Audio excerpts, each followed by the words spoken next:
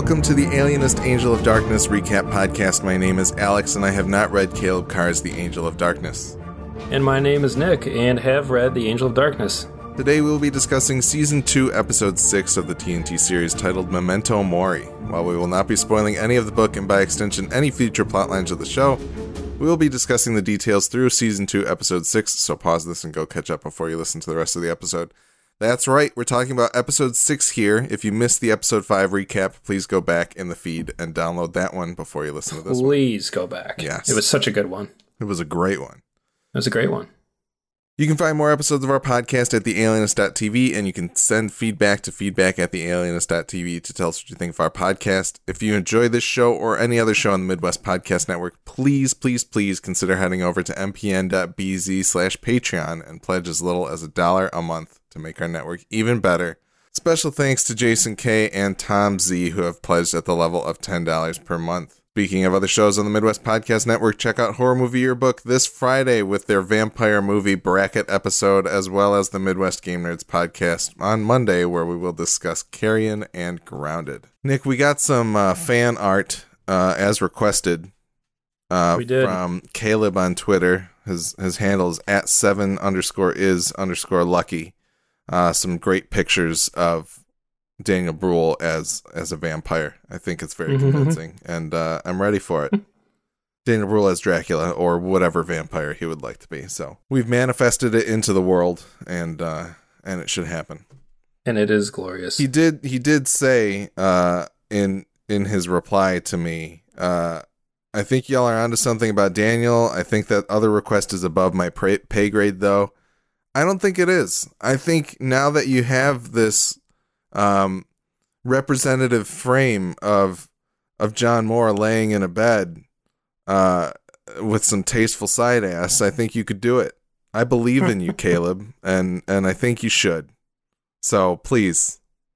But anyway, thank you, Caleb, for spending your time photoshopping things for us. Yeah, it was awesome. It brings us great pleasure, and we think it's great. All right, Nick, shall we get on with the recap? Yeah. Well, yeah. Hold on. Because there was something I wanted to talk about in episode 5, and I'm going to talk about it in this one.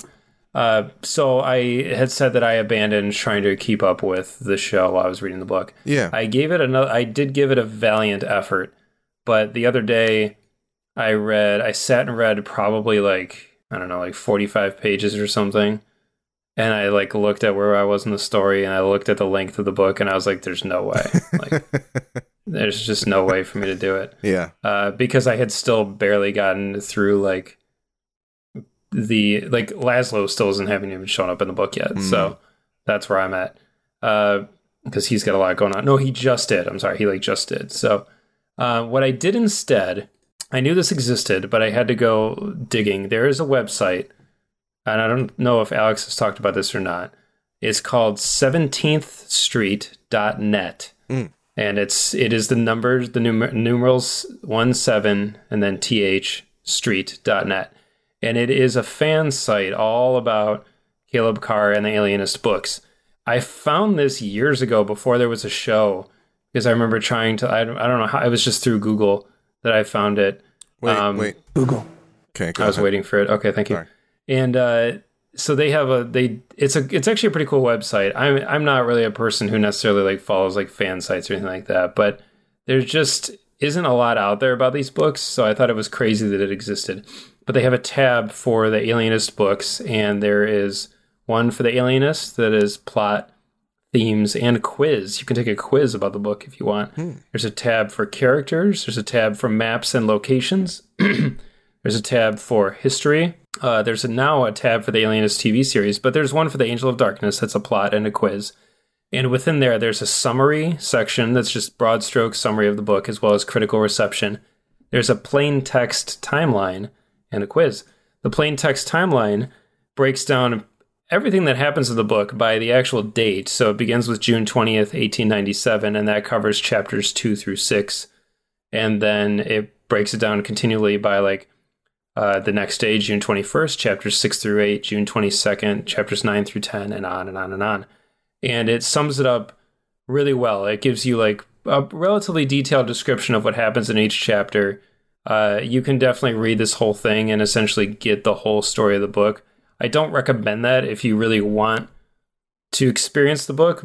Read it. Like, it's obviously the only way. But I was like, okay, I need to at least be able to remember the major and somewhat minor plot beats in order to keep up with my function on this show. And it was actually wonderful for that purpose.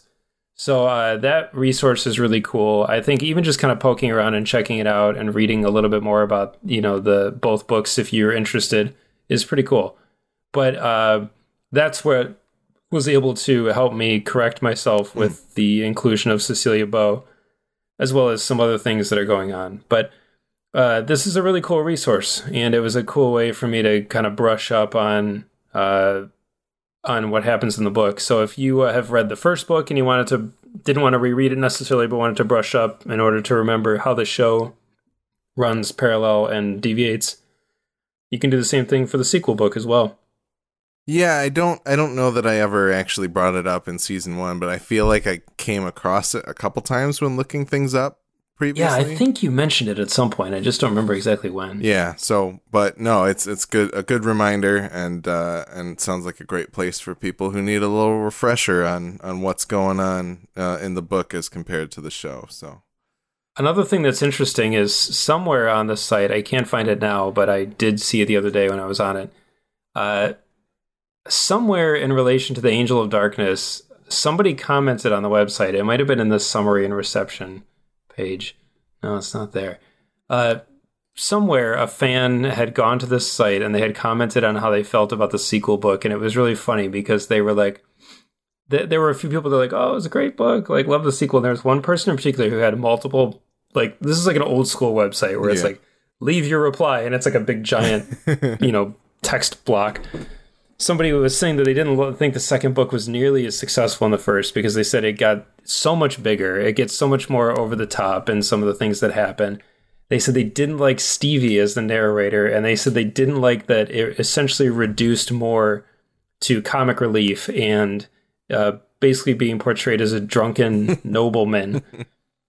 And I thought, that's exactly what he is, though. Like, even in the first book, the only difference is the first book is being told from his perspective. It's as though he's writing a book. Yeah. So of course he's going to portray himself better. And the second book is as though Stevie's writing a book. And of course Stevie's going to call Moore out for because he and Moore get into a fight that night when Stevie's an adult. Yeah. And Moore is being a drunken nobleman. So that's how Stevie's going to write him. So I thought that this sort of lens that each book has is really interesting for how the characters are portrayed. It was something I had never thought really of cool. prior to this person complaining about the way Moore is portrayed. But I think that and the only reason this is relevant to the show is I think Luke Evans does a great job playing both sides of it. And I even texted Alex a screen. I took a picture with my phone of one of the chat or one page from the book and said, "Don't you just read this in Luke Evans' voice?" And it was more just basically throwing his hands up in exasperation at whatever they're doing, and nobody's answering his questions, so he's getting upset. And I think that was really funny, and it actually sort of ties into my feelings on the John and Sarah dynamic. So when we're ready to jump into the recap, yeah, no, I do have relevant feelings. I think it's interesting because the John written story of the alienist is probably, like you said, a little more favorable to him. And it sounds like the Stevie one is going to be a little bit more, not even that it's less favorable, but it's how Stevie sees John, right? It's almost like TV John can lie somewhere in the middle and be true to both of them, right? And yeah, because even John's book, if we're going to treat John as though he were real and actually writing this, he's kind of torn between his desire to portray the events as he felt them, but also his journalistic integrity to report them as they were. But he also is pretty harsh on himself for failing to save a lot of the kids that he interacts with in the book. Mm-hmm. Particularly Giorgio, I think, is the one that he befriends and ultimately can't save. Yeah.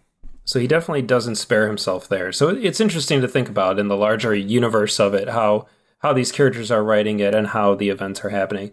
Their criticism I do agree with 100%, though, is because it's told from Stevie's perspective, and he's often left out of the big adult moments, the book suffers for it 100%, undeniably. And I even said that in our first episode, I think, of this show, that a lot of the good, juicy stuff that's happening, Stevie's not there for, so you miss out on it. Yeah. Interesting. I'm to that degree, I'm really glad that the show did not follow it, did not present the story from Stevie's point of view, because it just wouldn't have been the same. I think what they're doing is completely appropriate, and even I would go so far as to say an improvement, for sure. Awesome. That's cool. That's good. All right. Shall we get to the recap? Yes. In the teaser, Sarah and John share a tense afterglow where Sarah appears somewhat regretful of their actions. John appears willing to break his engagement with Violet, but Sarah thinks it's more complicated than that. Libby crosses the street to clean up her grazed neck in a horse trough. A man tries to shoo her away, but just as she's just as unhinged as ever. The great music and editing that we talked about in the last episode carries over to the beginning of this one. Just the way that the mood feels, even in those moments of Sarah cleaning herself up and John, getting himself back together and things of that nature. It just, you feel the weight of what happened, right? And it's not even... Sarah feels regretful about it, but John doesn't even recoil at that regret, I think, is the more interesting thing of, like, he knows, somewhere deep down, it feels like he knows that what happened...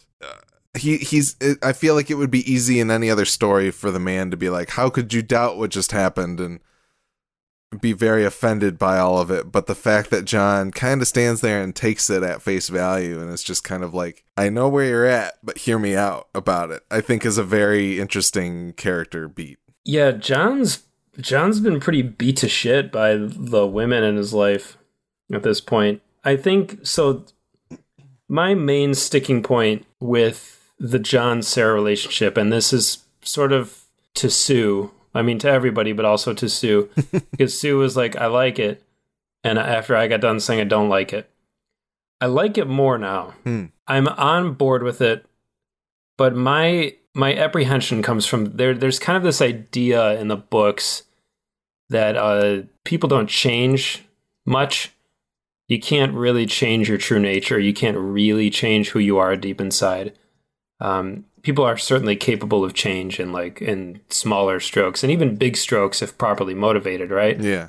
But finding that motivation usually comes as a result of massive external things happening to you to make you realign your perspective. This is something that we're, as a country and as a world, dealing with now, right? Mm-hmm. Especially we were just talking about all the police reform and everything going on. We've had these massive external things happen that are generating this change. The character of John Moore, to me, and I don't think this is just in the books, but also kind of the show, I just think he's changing a lot, and in ways that I don't know if they can buy 100%. Because if we look at John in season 1, he's kind of damaged. He's dealing with some shit. Like, he's got some issues, and he does improve, but this level of improvement is carrying really far. And from a storytelling perspective, it is really satisfying to see a character go, from such a dark place to a relatively healthy place to feeling like he knows what he wants and being willing to earn it. But for the character of John Moore, it doesn't feel particularly authentic. Does that make sense? Yeah. Like he's coming to Sarah, like, for all intents and purposes, a good man. Like, not just a better man than where he was, but like a good man. He does a bad thing, but he does it for the woman he truly loves, to kind of show her that he wants to be. His line? All I want to do is be worthy of you. He says later. Yep. I think he means it. Yeah. And for the show, like, I'm willing to buy it. I'm like, okay, John is capable of this amount of change, to give up his old life, to give up his old ways, and to be a changed man. But I guess I am carrying a little bit of the book with me, because both books kind of posit this idea that a leopard can't really change its spots. Like, when you pick up with Stevie as an adult in the beginning of the second book, he's basically dying of lung cancer. Like, he's got like a chronic cough that frequently results in blood. And he basically says, as he begins penning the book, like, I'm going to write this because in a year I might not be around to do it. And if Moore's not willing to tell this story, someone's got to do it. So Stevie's basically acknowledging that he even says in the book he's been smoking since he was 5. So he's spent 30 years, essentially, all of his developmental years as well, smoking. So he's dying, right? Yeah. But he won't stop smoking because he can't change who he is. The same way John can't help but get fired from every newspaper he works at in the book because he can't change who he is. And the same reason he can't stop drinking or gambling because he can't change who he is. The same reason Laszlo can't be accepted by society because he's a little rough around the edges, and he also refuses to conform because he can't change who he is. The same reason Sarah can't work within the system, even if she's willing to like take shots from guys, but still be effective. She has to strike out on her own because she can't change who she is, right? Now, all these characters are this way. So in the show, it's like I said, on the one hand, I get it. It's satisfying as a viewer to watch a character go from point A to point B, but it doesn't necessarily feel as true with the subject matter. I think what you're saying all makes sense, but the weird thing to me is that, like, I think it's just such a fundamentally different John. It is. Like, first off, he was now. a sketch artist, you know? I'm just kidding. That doesn't really matter. But it also does matter. But now he's a reporter. Yeah, because he had upward mobility. Like, he went from being a sketch artist to being a lifestyle reporter to now being like a crime reporter or whatever he is. But like, he's not really like he's portrayed as a bit of a dope, but he's not really portrayed as like being a fuck up, right? Yeah. Really, only the only real indication of a fuck up that we have is that his last engagement was broken. And I forget how much detail we get about that situation.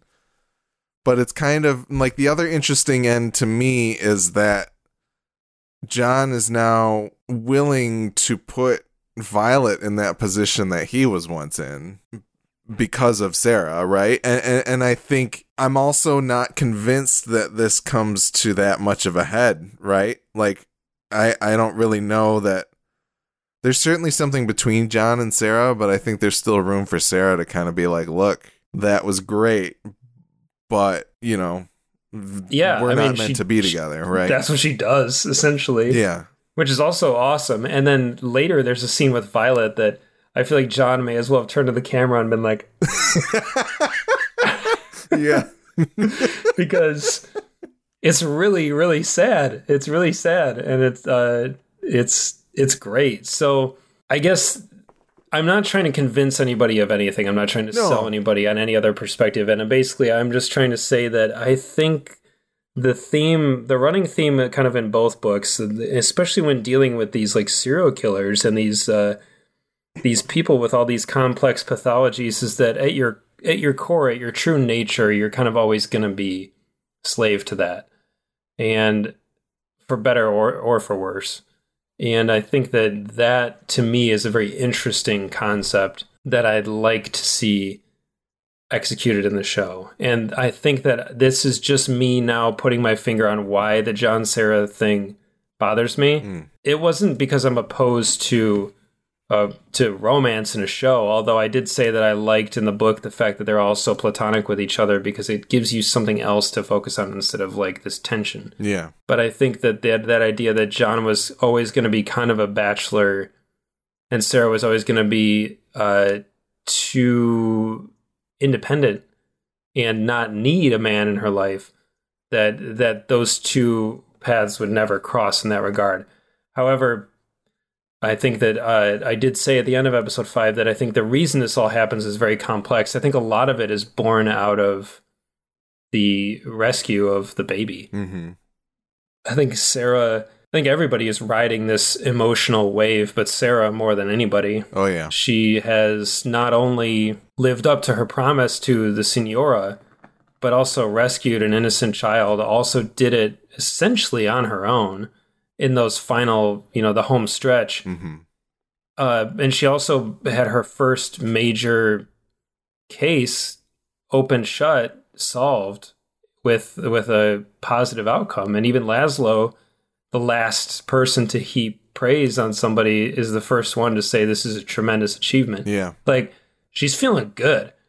She's got a rush of, I think, adrenaline and endorphins. And I think that Well, I'm not trying to say that this moment, this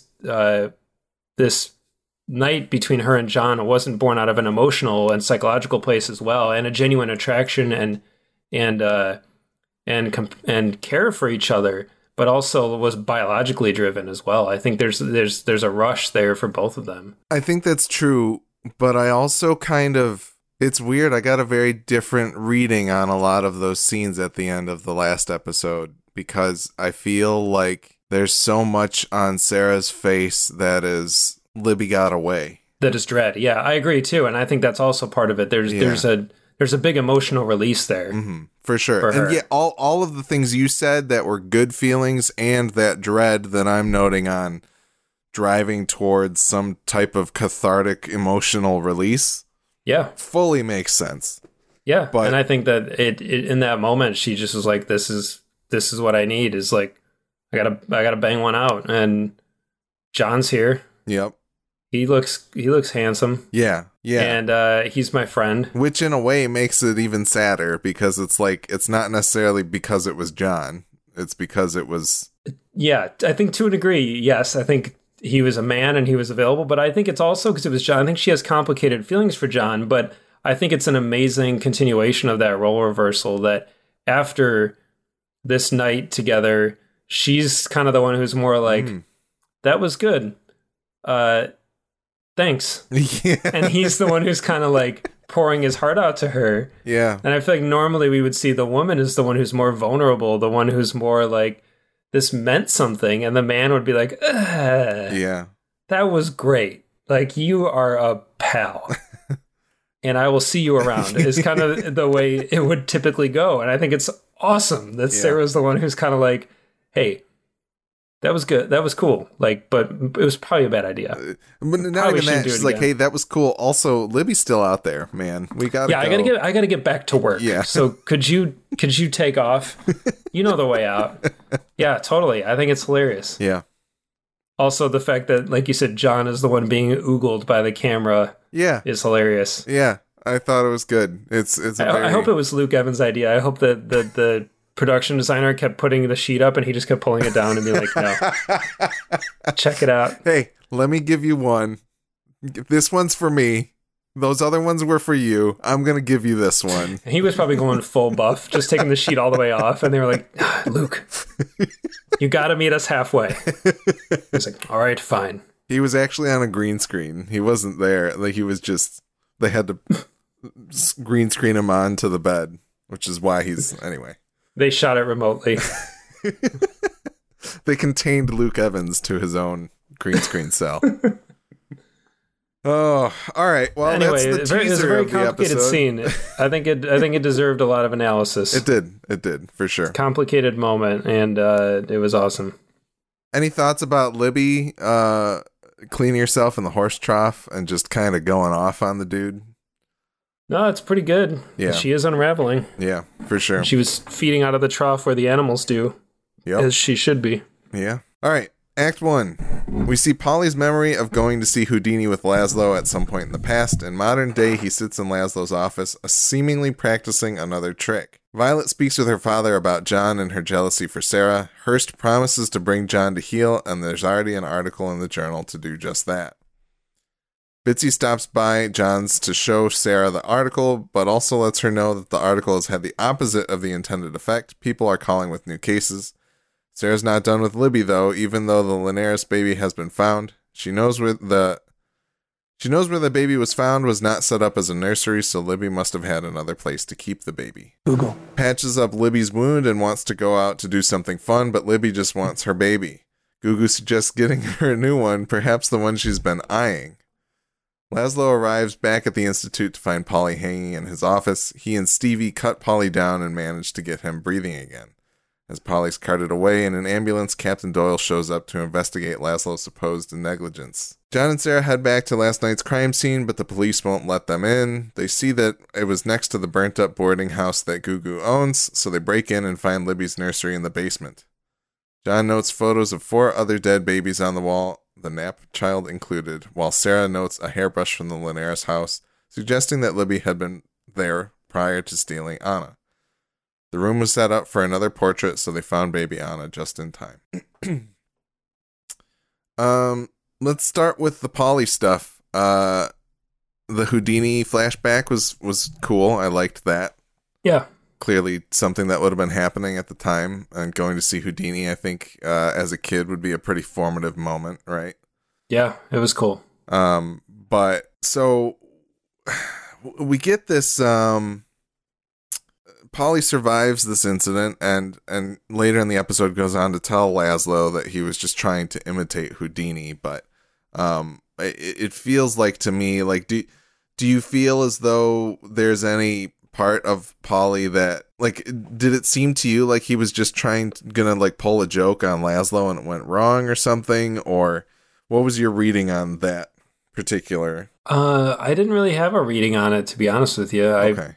I kind of took it at, Laszlo sums it up well later when he basically says, like, he thinks it was motivated. It was potentially a cry for attention. Yeah.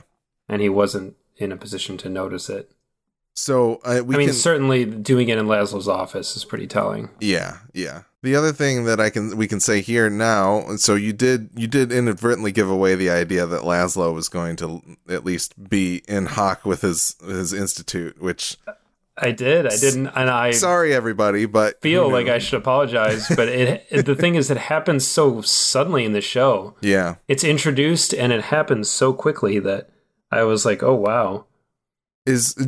Can you remind me of what if we know anything about the inciting incident, about what caused him to lose it in the book? In the book, it is Polly, and it is, and he actually kills himself though. He doesn't survive.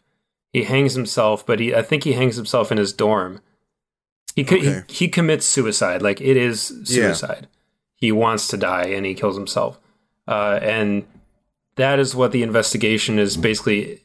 The purpose of it in the book is to determine whether or not his suicide could have been prevented by Laszlo or by a different professional, or whether or not Laszlo and his therapy and practices contributed to it. Yeah. It's basically just to figure out what happened, why did it happen, and is Laszlo accountable for it? And that's why it's so devastating to him in the book, because he cares so much for these kids and gives himself fully to them. Like, all of his energy he devotes to trying to help these kids. So it's heartbreaking that one of them not only would die, but that it would be blamed on Laszlo potentially. Yeah.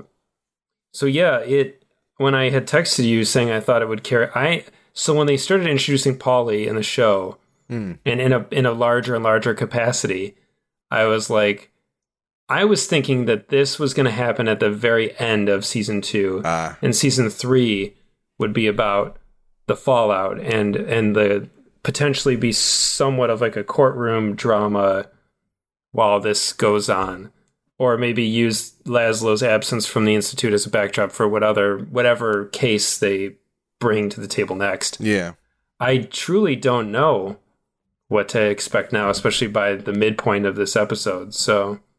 I was surprised Polly survived given the events of the book.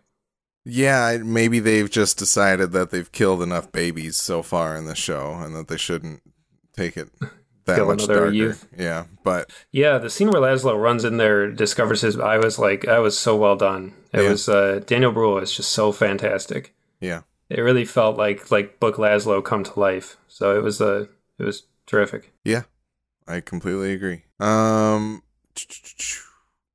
Violet speaking with Hearst about Sarah. I really liked. This is the first scene where I've liked Violet. Yeah, I agree. You actually can sympathize with her. Yeah. Well, you can sympathize with her, and not only that, but she even she gives it to Hearst a bit, because she's like, is Sarah to John what my mother was to you? And kind of she's one of the few people that can probably stand up to William Randolph Hearst at that point in time, and she seems to do it here, and I thought that was very good. But I liked it a lot. I actually was like, all right, I kind of could root for her a little bit. Yeah, she wasn't. You realize she's not she was no longer just the other woman. She's the woman. She's supposed to be the only one. Yeah, absolutely. And then Hearst's article about Sarah, I don't really, like, I paused the frame and started reading it, and I don't really fully understand exactly what was meant to be, like, a smear on Sarah. Obviously, the fact that Libby still gets away is a bad thing, but overall, it feels like a pretty big whiff of a hit piece on somebody. Yeah. I think So, that's part of the hilarious bumbling charm of him and Burns together is that they underestimate her and the reception of her. yeah, that's fair. And maybe like Hearst might have the ability to wield this big hammer against like the political situation, but the minute that he tries to like take it out on another like singular person, he's not so good at it. I think it's interesting. Well, as you know, no such thing as bad press. Is that the saying? Yeah, yeah. Yeah. You're just calling attention to her. Yep. Yep. And the fact that she succeeded in her case, right? Mm-hmm. Her case wasn't to find Libby. Her case was to get the baby. So, Yep. Gugu is saying that Libby, he wants to get Libby the baby that she's been eyeing, was absolutely terrifying. Mm-hmm. And then the discovery of Libby's room, or the nursery, is also, once again, another great moment of, like, the show is extremely dark in, like, from a light perspective of, like, I don't think you could watch it in broad daylight on a television, probably, with any windows that are not covered, but just the atmosphere that they set, and the idea that this, like, room that she had was in this burnt down boarding house, just, they pulled it off really well, and I think it just works great. So that's what I like about it. It is really dark, but I can tell where things are. yeah, Like the stuff that's lit is lit so well that it feels like a dark space with like hot spots. There was it was the scene where Libby was sitting at the table with the dead matron and Sarah was in the foreground. The way that scene was lit was awesome because it reminded me of that. It was all very cool looking. Like it was all almost kind of grayscale, except where Libby was sitting, she had like this warm light on her face that was like almost sort of reddish. And just that little detail, like it jumped out to me right away that I was like, she's cast in like this kind of reddish, hellish light. yeah, And it reminded me of a lot of these scenes where like certain little points are lit to draw your eye to them. And just kind of just enough light to showcase the nightmare fuel that place is. And the moment where Sarah sees the cage and she realizes like she was caging them, I just was like, ugh. Yeah, absolutely. Yeah. So sad. Any other thoughts on Act 1? No. When John starts breaking the door down with the crowbar, I was like, where did he get that crowbar from? Did he bring it with him? Did Sarah have it on her, actually? Yeah, I was surprised Sarah wasn't the one to crowbar the door open. All right, Act 2. Laszlo apologizes to a sleeping Polly and then vents to Karen Stratton that he feels as though he's removed Polly from reality. Karen hypothesizes that the absence of wonder that Laszlo brought to Polly's life may turn people into those like Libby Hatch. John has been calling Laszlo to bring him to the new crime scene, but Laszlo hasn't answered. Sarah finds a brush with a family crest on it, potentially signifying a new victim. Libby burns herself on an iron and Gugu stops her. She's clearly mourning. Her chest hurts and she has Gugu breastfeed to help. And Laszlo arrives at his institute to find Dr. Marco will be the one investigating his competency. Marco also informs Laszlo that he's to stop all duties as an alienist while the investigation is in progress. John almost breaks bad news to Violet, but her eagerness to marry him stops him in his tracks. And as John and Libby uncover the family crest from the hairbrush at the Times, Libby has already taken a baby from a stroller with that very same crest. The baby is a Vanderbilt baby. This scene with Laszlo and Karen was good. It took place outside of that bar, so it didn't bother me as much. I don't know what it is about that bar for some reason, but just kind of the big concepts that they talk about, I think are good, and they hit home well. And Laszlo, it's nice to see Laszlo being receptive to somebody else's ideas. Yeah, completely. Yeah, which is the same thing that you were saying last episode, but yeah, it certainly comes through in this scene. I still have to cut the rom-com trailer. Yeah. For them, the meet cute. Libby and Gugu, I don't know if this is the time to talk about it or not, but It's just a very strange dynamic. And I don't really know what else I have to say about that. Yeah, not till Laszlo puts a name on it. Yeah. And did that already happen? Oh, that's in the scene. That's in this scene, isn't it, with Karen? No, it's later on in this episode, so we'll get there. Okay. Dr. Marco being the one in charge of the investigation, I think is dastardly. As soon as he walked into the room, I was just like, no. Yeah. Plus, Burns is in the background at like the bookcase, I think, right? Just kind of looking around. Loitering. Yeah. Interesting that just kind of like, I don't know, you would hope that it would be down to more than just that one person to do the investigation, right? But at the same time, like, obviously the whole board is going to have to like weigh in on it, but yeah, I love that little jab he has where he's like, you could convene them for an appeal, but you know how hard it is to get everybody's away for the summer, so sorry, man. And Laszlo firing back with like, are you going to bring your objectivity to this investigation? Was a great line. Yeah, it was very good. Yeah, I think it'll be interesting to see where that goes. I don't know if do you get an answer for the Institute stuff in the book? You don't have to say anything about it, but like, does the Institute's closure come to a head by the end of the story? Yes. Okay. All right. So we'll see how that plays out here. We at least have an avenue for how it'll play out by the end of the episode. But we spoke a little bit about John and Violet. The one thing that I didn't necessarily like about Violet here is that she kind of leans into it a lot too. Like she knows that she's being mistreated, you know, which, you know, in modern times, I think a man hanging out with a woman is not quite as big of a red flag as it would have been in the 1890s, right? Oh, you mean like John hanging out with Sarah? Yeah. Yeah, okay. Like, I feel like nowadays it's a little bit more accepted, but maybe not necessarily. Like, it was particularly brutal back in the 1890s to have to have your betrothed spotted with another woman all the time, right? Yes. But her whole speech about, like, marrying you will give me a place to belong to, I think, extremely sad for one, but also, like, very valid, I think, and just kind of, you can see that it kind of takes John aback a little bit and probably stops him from sharing what he was going to share, but I guess we don't know that for sure. You could tell he's never even thought about it from her point of view like that before. Yeah. And neither have probably most viewers, because we're used to seeing her as sort of an antagonist. Yeah. But her feelings are certainly really valid, and you start to think more about what her life must have been like growing up. Yeah. And how this woman now, who I don't even know how old she's supposed to be, but has spent her entire life living this reality.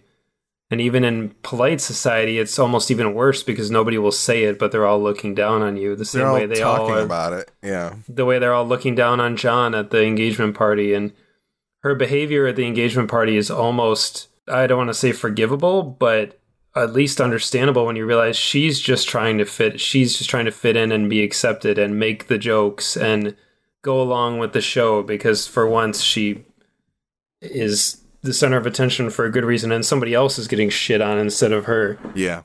So yeah, it's sad. I mean, I thought it was wonderful. Like it brought some serious unexpected depth to not only her, but her and John's relationship, and also John and Sarah's tryst. Because now I realize like just how bad it was. And like I said, John kind of is like, whoops. I guess I'm just hoping that John does get his comeuppance and from Violet even. Like, yeah. Well, what's extra gross too is she even kind of says to her dad in that scene with him where she's like, I know how men like you and in your position are. Like, she's basically saying like, I know it's essentially socially acceptable for you to have flings with women. Yeah, because it's what you guys do.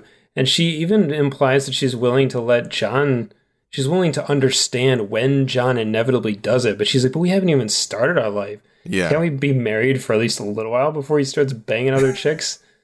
It's so sad, man. This accepted that he will grow bored of her at some point in the future. This poor woman, like that, she thinks that's okay. Yeah. Oof. Yeah. Brutal. So yeah, and Moore clearly feels guilty about it. Like I I don't think more in the show or even necessarily the book would be the type that once married would be like, yeah, I'm gonna go have a little side piece. Why not? Like he seems to feel pretty bad about that. So as he should. Yeah. I'm actually for once pretty invested in the John Violet dynamic, and I want to see what happens next. That's good. That's good. Not And where I like her more now. Like I like her a lot more. Yeah. I'm kind of in her corner a little bit. It's interesting that they were able to pull that off in, like, it literally feels like just this episode where it's like, definitely. Yeah. So that's awesome. Yeah. I mean, she still is kind of daffy and simple, but even John seems to almost have had a beat of like a little more respect for her, a little more understanding. And it makes you wonder why he was drawn to her in the first place, but it almost maybe reinforces it that there is more to her there than we necessarily are treated to. Yeah. And maybe she wasn't so far off in what she said to Laszlo, and perhaps he was even more wrong than we thought. Yeah. Absolutely. There was also some good detective work in this episode. The kind of recognizing the family crest on the hairbrush from Sarah and then matching it to a Vanderbilt wedding invite, I believe. I think was quite good. And so I like the detective work side of it, but then like Libby taking the baby in broad daylight, being bolder than ever before, probably. You know, we know that baby Anna at least was stolen in the middle of the night. We know that the nap baby was stolen in the middle of the night. But her to like strike out and be like, I'm just going to take this baby in the middle of the park in the day. Oh, I loved it. The way that the camera work and the blocking obscure the actual moment of abduction was so amazing. Yeah. So in the book, that's the way Anna is kidnapped, is in the middle of the park, in the middle of the day, straight up dangerous, like risky, extremely risky behavior, which is of interesting note to Laszlo and the team, because they're like, that was crazy. Like only a crazy person would, or someone motivated by desperation. What's bigger yet is that Libby in the book actually knocks out the Signora with like a piece of pipe. Like she actually knocks her unconscious, then steals the baby and flees. Like it's nuts. It's bold. So this scene was definitely like, I was like, okay, this is pretty satisfying to see, because it's not the stealthy work of like a cat burglar. It's like somebody striking out and getting really, really bold with their process. Yeah, well, and I think like the idea that she's been stealing things from these houses before she's even like gone to take the baby, like you see that she's very bold, but like it's taking it to another level when you steal a baby in broad daylight, right? Yeah. It's the kind of thing where, like, I think on like Dexter, it's the kind of thing where he would know where someone's MO changes and he's like, oh, something's changing in them. Yeah, which exactly. Can only be bad. Yeah. Laszlo saying that she would only get more unpredictable as the Linares baby kind of fell out of favor with her and that type of thing. It's the same kind of situation, I guess. Yep. And then the memento boxes for the kids, I thought was pretty sad, but then also I think Marcus comments that there's a brooch that has some hair in it from a baby, and it doesn't seem to be from any of the other four, so I'm assuming that's probably one of like Libby's actual child or something like that. So it remains to be seen where they go with her past. Yeah, that's fair. There's some pretty tantalizing stuff later in this episode, so is a Vanderbilt baby abducted? Are the Vanderbilts in the book at all? That's the question I mean to ask you. They are, but not like this. Interesting. Okay. All right, Act 3. The Dusters stop by Cyrus's to rough up Joanna, but Cyrus arrives in time to stop it from going any further. Sarah and John's efforts to contact the Vanderbilts are interrupted when a Vanderbilt sends for her. Cornelius Vanderbilt has enlisted Hearst and Burns' help, as well as Pinkerton's instead of the New York police, to keep it out of the news and prevent a ransom. Sarah arrives and informs Vanderbilt that she already knows that his grandchild has been taken due to her investigative work earlier. She accepts his case on 2 conditions. Laszlo gets reinstated as an alienist, and ex-Commissioner Burns works for her on the case and not vice versa. Laszlo reports to John and Sarah that Polly was just trying to emulate Houdini, but he suspects otherwise. He's not confident that Vanderbilt will be able to get him reinstated. Not totally sure why the Dusters were in there. I don't know if you have any inkling of them. Like, I guess Joanna, like, helped, but honestly, I don't know. I guess that's the one thing that I feel like the show still doesn't do extremely well, is that I feel like those dog fights were just out front of Cyrus's bar. Like, Yeah, geographically, I don't even really feel like Joanna did that much other than be like, hey, look over there. But yeah, I think just somebody in their organization connected the dots that they were directing Sarah and company towards them. So yeah. They've seen John and Sarah and Laszlo around. Yeah. I liked the scene of the Vanderbilt office being like the war room being made up. That's a good way to put it. Bringing in typewriters. It reminded me of, like, the FBI shows up to set up their investigation room, their base camp for some new investigation, and they bring all these computers with them. But in this case, it's typewriters and rotary phones and things of that nature. I really liked that kind of setup for everything. And I like that Burns and Hearst kind of get to be the butt of the joke here in a couple instances. Mm-hmm. Vanderbilt is definitely like, it's a big one. That's a big deal. Yeah. It's almost kind of cartoonish that they have their war room set up in his place and that he's kind of like, who are you? I like you. You two are assholes. Like, it's really funny. Yeah, no, it's funny. It's almost like the dynamic between Hearst and Vanderbilt still, even like, Vanderbilt's like it's Qui-Gon Jinn's There's Always a Bigger Fish, right? Yep. Yeah. Like, Hearst is rich, but then Vanderbilt shows up and he's richer, and that kind of old money just... Yeah, I'm trying to find out right now how much... Okay, so yeah, that's a great way to put it, because yeah, it's like what I was saying, like, more comes from money. We were talking about more being at the dinner. More comes from money, a rich guy. And then there's Hearst looking down on him, be like, you're poor, get out of my face. And now you've got Vanderbilt. So Hearst net worth equivalent to today, 30.6 billion in today's dollars. Okay. At the time, 3.11 billion. Vanderbilt, in 2010 dollars, 185 billion. Jesus. This guy would buy and sell Hearst multiple times. Yeah, it's the economy of scale on these things is interesting to me, because it's like, once you get above a millionaire, I don't really understand what it is anymore, right? Yeah, I'm trying to find JP Morgan, because he's in the first book and obviously the first season, and he's kind of the one at the time where they're like, dude is absurdly rich. Fortune estimated it only 118 million, which is still a ton of money, but back then, so less than both of those two men, but still 118 million in 18 whatever is infinite wealth. Still, basically. Yeah, that's a lot of money. Yeah, interesting. Crazy. So yeah, Vanderbilt rolls through, puts his dick on the table. Everything changes.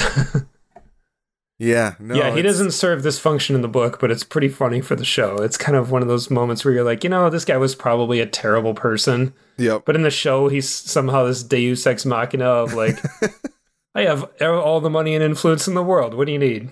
Yeah. What are your demands? Only those two? No problem. Yeah, and I like the fact that, like, I don't know, like, you see Burns and Hearst have this, like, 2-man routine of, like, we're gonna walk in here, we're gonna take this Sarah Howard down. Like, we know that she's gonna be on the forefront of Vanderbilt's mind if he's read the newspaper, but we're the men for this job, and I think it's kind of interesting to kind of watch their comedy bit where they're like, well, she wouldn't be able to walk around these streets, and that's where where Libby probably is, and all this stuff, and it's just like, But the other thing that I liked to take note of is Vanderbilt calls on the Pinkertons and Burns and Hearst to help out, and not the police. And that was something that they wanted to demonize Linares for. Mm-hmm. For not going to the police in any way. But it just reminds me of that tweet that's been passed around of people asking what's something that gets applauded if you're rich, but made fun of if you're poor or something like that. And it's like having someone else raise your children and like all kinds of other like interesting weird things like that. So I thought it was kind of a good echo of a sentiment that's being passed around today. So This is interesting. I think Cornelius Vanderbilt. So the Cornelius Vanderbilt who built the fortune, essentially, died in 1877. And Cornelius Vanderbilt II would have been alive. He died in 1899, but he was much younger looking. Cornelius Vanderbilt III, and that's not him.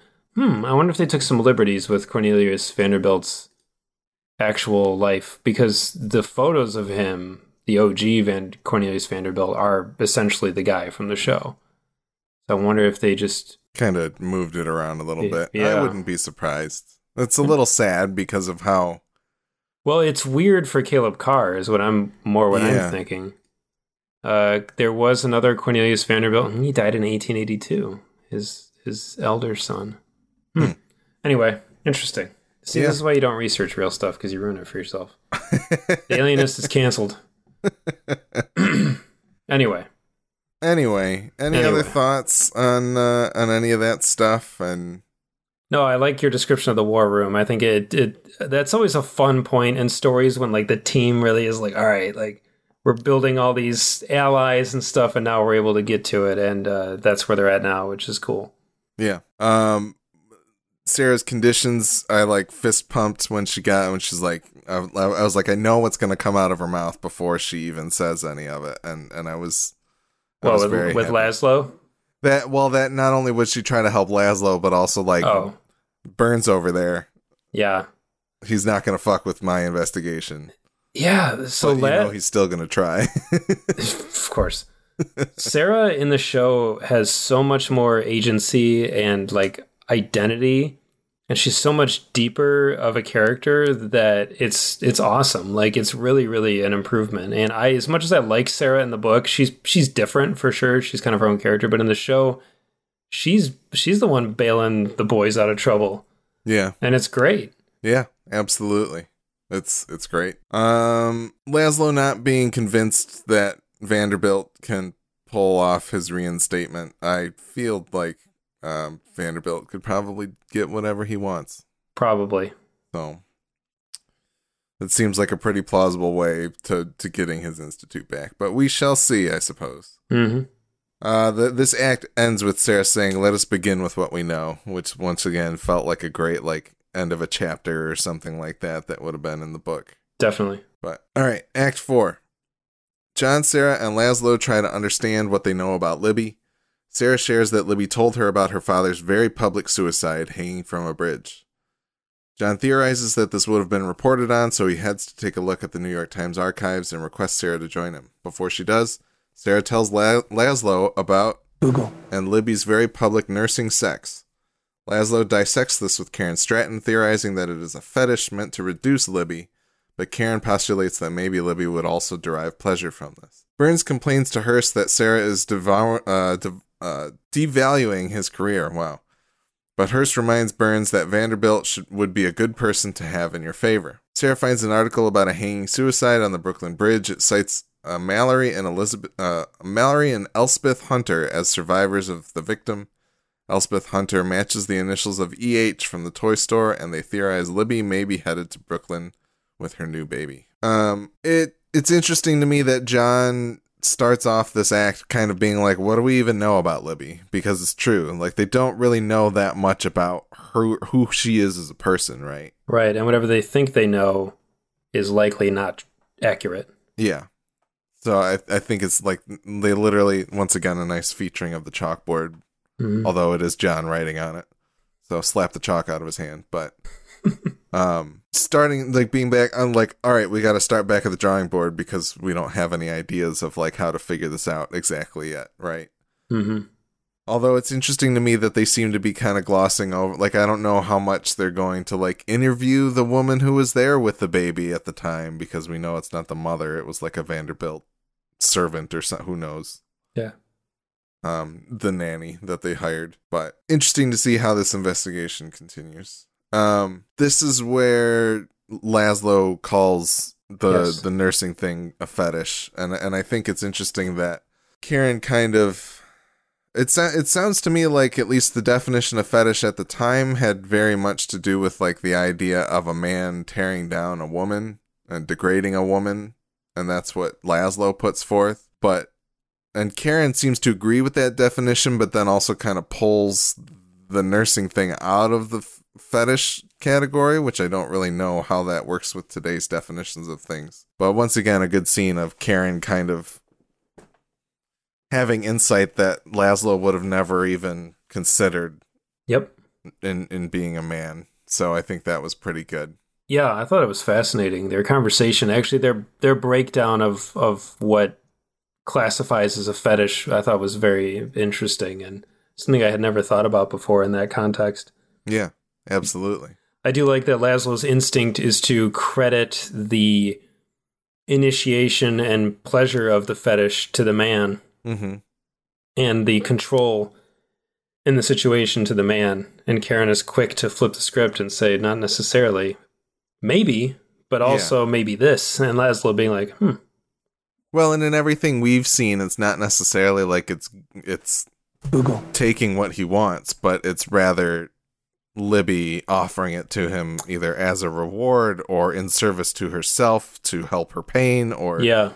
And I think of, that's the important distinction in the book. It's definitely everyone's afraid of Gugu and they know he's the leader, and it seems, I'm sure, outwardly like he's the one, that she's Gugu's girl is kind of how it's put, when rather he's her tool, basically. Exactly, yeah, her toy.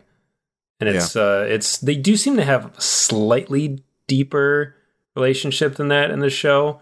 I'm not sure yet because I'm sure she's going to cast him off at the first chance she gets, but there does seem to be a little bit more of a symbiosis there than there is in the book. Yeah, and then like I hesitated saying the word tool in the last episode because I don't really feel like it's completely there. Like it's not completely an apt description as of yet, but yeah, like you said, like the her ability to start flipping the switch on Gugu, I think, is something that happens by the end of this episode where she, slaps him when he starts joking about the baby wanting to nurse her or whatever, that type of thing. So it's feeling like we're going to start seeing that side of the relationship a little bit more and might come to understand her as like, she's the one pulling the strings. Yep. Where it's just implied kind of at the moment. Which is interesting because it's setting up this cool parallel. I wish they were further with Libby in that regard now, because we're watching Sarah get to that point. And I would like to see Libby reach that point too. And the show it feels like it's building towards ultimately like Sarah versus Libby, and watching these two women control their respective universes and wield this power, and kind of be at the top of their food chain. Yeah, and start like trying to outwit each other and things of that nature. Which is certainly awesome, and not really the way it goes down in the book. Libby is immensely powerful in the book and through all of her intelligence and that, but Sarah doesn't really reach that same point in the book. It's more a team effort, but in the show it's cool that Sarah's really the one leading the charge. She's the one who recognizes Libby's still a threat. She realizes there's still a problem. She's the one who says the case isn't over. It's awesome. Yeah, absolutely. All right, and then Act 5, Libby and Gugu pack up and head out to a new hiding spot. Laszlo, John, and Sarah share their theory about Libby heading back to Brooklyn as a skeptical Vanderbilt and Burns. Libby shows the Vanderbilt baby the Brooklyn Bridge from a precarious perch atop a roof. She mentions that her father's suicide wasn't a typical strangling by noose, but actually a snapped neck. I forgot to talk about the... You mentioned in our last episode about the idea that they reused a lot of footage. The scene where Sarah's recalling her experience with Libby, I think, is kind of what you like. I would almost think for a show that knows it's going to be 8 episodes, I would think you'd realize that it's maybe not necessary to do that. Kind of as you were saying. That one I was a little more okay with, only because Sarah was re-examining the interaction. Okay. So like where I felt like the scenes of the murder were just like for the audience's benefit, I feel like this was almost more for Sarah's benefit. But I agree with what you're saying. It was a little long. Yeah. No, it would have almost been cooler to have seen the same scene but reshot from a different angle. Like yeah, that's true. sort of a more objective take on it. Even with like even well, no, I was gonna say performance changes. Like I don't know if you know that Mm, that thing with Christian Bale in American Psycho where they had no, it was Willem Dafoe where they're interviewing Willem Dafoe yeah. as if the different possibilities of what he knows against Christian Bale's character. Yeah. That see But something like that or even showing the two of them having lunch but having third person Sarah walking around and like taking it yeah, in and realizing that maybe coming to the realization that Libby was playing her the whole time would have been yeah, cool. But anyway, what we got was fine, but I agree, yeah, it's a little too flashbacky. yeah. No, and I think it was good and just kind of Laszlo and John helping her kind of reason through it and being like, "Hey, she probably shared something with you that would be useful and you know, she clearly won you over somehow Yeah. and she did You that." let your guard you of all people let your guard down. Yeah. Yes, and it's not because you're weak, but because she's strong, right? Because she knows what she was doing and that's what she wanted to do. I think that was good. Um I do like that John is incidentally getting better at this as well. Just by being around her and Laszlo, he's getting a little bit better at detection. he doesn't just sit there to serve as like the that's poppycock and just Yeah, kind of exactly. dismiss He's more everything. invested too, which is Yeah. cool. Yeah. And the reveal of Elspeth Hunter Mm. as the name. Maybe I don't want to ask you this, but you mentioned in the bookends that Stevie brings up a name. Is it Libby or Elspeth? Is it one of those two, or do you want me Yeah. to? Yes. Okay. All right. Yeah. No, I was just kind of curious of like, because I don't know. I guess part of me was kind of like, what if there's a third person that comes out of nowhere? But I didn't know, you know. No, it is this individual. Yes. Okay. All right. Well, that's good. Good to know. Good confirmation. But yeah, catching back up to where we were in Act 5, because I skipped over things in Act 4. There's not a ton that happens here. Just kind of them. I think it's interesting that them wanting to retrace Libby's, like, the way that Vanderbilt looks at it, he's like, what does looking at her roots have anything to do with what's going to happen with her now? Yeah. And, but I feel like the show does a good job of keeping you on the side of the protagonists and being like, they logically got here in a lot of ways, and it's all pointing to make sense, right? Mm-hmm. So I thought that was nice. And, Yeah. If anything, it feels like they're doing this a little too late. I know they've just yeah. they've been behind the ball with Libby the whole time. Well, and not, and it's interesting because I think they were less focused on the person doing the taking rather than the fact that there's a baby that's gone, right? And I think they were focusing on the baby, and that made sense. It does make sense, and that I guess is one of the differences between this and the Alienist and Beecham. They're pretty immediately trying to come up with a profile for who the killer is, and in this one they're just simply trying to get this baby back. But I think it's definitely a different degree of motivation because it's an infant. Yeah, There's something about that where like there's a clock on an infant that doesn't exist on any other stage of life. yeah, Shit, I was even thinking it while I was watching it. I was like, babies have to eat constantly. Like yeah, they have to eat like every 3 hours.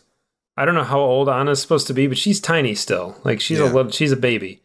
And I was like, this baby needs to eat all the time. Like I feel like I mean, I guess that's part of it is Libby is obviously neglecting these babies, and that's part of the reason they're crying all the time, and it just is a continuation of this cycle.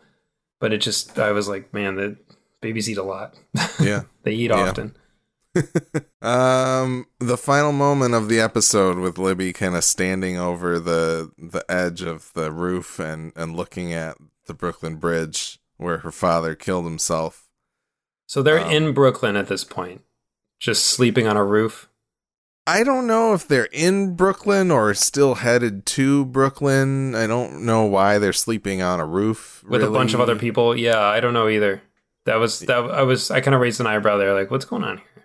Yeah, so I don't really know if there's a whole, like, if there's a there's any precedent for like people sleeping on roofs at that point in time in New York. Probably in like the summer.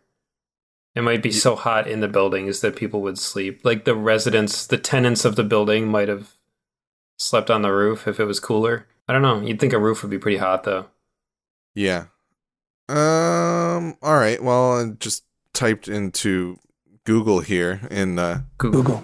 1890s people sleeping on roofs, and there's a Wikipedia article titled 1896 Eastern North America heat wave. Ah. Yeah, it mentions here that the New York City Public Works Commissioner ordered that his workers' shifts be modified so they would not be working during midday, and he had fire hydrants open to cool people on the street. Theodore Roosevelt, then New York City Police Commissioner, distributed free ice from local police stations. Accidental deaths from people falling off the roofs they were sleeping on. The New York City Parks Department allowed people to sleep in parks overnight. Wow. So Gugu even mentioned something about a girl falling off of a roof while sleeping. So it feels like they're kind of calling back to that. But interesting. Yeah. It's interesting. Like I never even thought of the idea that like the people in the apartment buildings below would have like gone out to the roof because it's way cooler than staying in this third story of a building or something of that nature. So interesting historical context. But what did you think about Libby's speech about her dad? Like, so I can let me read it for you. You see, my handsome boy, isn't she beautiful? It took a lot of very brave men to build that bridge. The bigger that bridge got, they just felt smaller and smaller. Most nooses usually strangle a man, not my papa. His neck snapped right in two. That's right, little boy. 1 minute you're here, and then snap, you're dead, right in the blink of an eye. Yeah, pretty sick. Pretty dark monologue, but also like I'm trying to put myself in Laszlo's shoes and kind of be like, does she look up to her father for his death in some weird way? Like, is it like he was special? He was special, or like it took more than just strangling to kill him or something, or yeah, I don't necessarily know, but also just kind of like, so it sounds like he was probably somebody who worked on the bridge, right? Yeah. And as they built the bridge, he felt smaller, and something about it ended up driving him to kill himself, it seems. But no, there's dots there. I'm just not connecting them yet. Yeah, same. This is all pretty new territory, so okay, I agree with you there. All right. Any other thoughts on this episode? The only other thing I was going to bring up, there was something in the last episode I forgot to talk about, was there was this really weird insert of a CG printing press. Did you notice it at all? I didn't. I miss a lot. So when I'm watching any of these like on my phone, I miss certain stuff. But I'm like 98% sure it was CG, and it just looked so bad. Yeah, probably. It's like, was it when they were printing the papers with Sarah or with Libby's likeness on it? Yes. Okay. It was right before that change. Yeah. But I applaud the idea, but I feel like it was pretty dodgy. It was so short, and I don't know. It just looked really bad. But anyway, it's funny. Yeah, just leave it out. Yeah. You could have just shown one of those shots of the newspaper spinning towards the camera. That's what I was just thinking. One of those spinning newspaper transition. Yep, and then a little boy popping into frame going, extra, extra, read all about it. Yep. All right. Yeah, we should be writing the show. Yeah, obviously. We absolutely should. Didn't someone criticized us for that in one of these shows? They were like, you guys, it's clear why you're not writing the show or something. It was either this show or the Westworld. I don't remember. I think that was probably Westworld. I don't know. It could have been Preacher too. I don't know. The list of targets is huge. I think all of our discussions on The Alienist have been improvements and would only make things better. So nobody would ever say that. Especially more with a pack of cigarettes in his mouth. Oh, without a doubt. I still need to see that at some point. It's going to be like, Luke Evans is going to be like, I'm on Cameo. And then I'm going to be like, all right, I'll send you double your rate to go buy a carton of cigarettes and stuff them all in your mouth. Oh my God. It'd be so good. And then you got to say goo goo while you're doing it. Oh, man, that'll be the day. Oh, boy. Well, yeah, we'll continue the podcast just on a quest to get Luke Evans to put all the cigarettes in his mouth. How about that? I'm in. Once again, you can find more episodes of our podcast on thealienist.tv. We're also on Apple Podcasts, Stitcher Radio, and Google Play Podcasts. You can email us at feedback@thealienist.tv to tell us what you think of our podcast and share your thoughts on TNT's The Alienist so we can read them on our show. Send us corrections, observations, or anything regarding The Alienist or our podcast. Check out our other stuff at MidwestPodcastNetwork.com. Go listen to those podcasts. There's some great listening. And our theme music is the song Division by Kevin MacLeod. It is being used under our Attribution Creative Commons license. That's it for this episode. We can't wait to see what the finale, the 2-hour finale of The Alienist brings. Only 4 weeks later from when it started. But until then, we will see you at the chalkboard.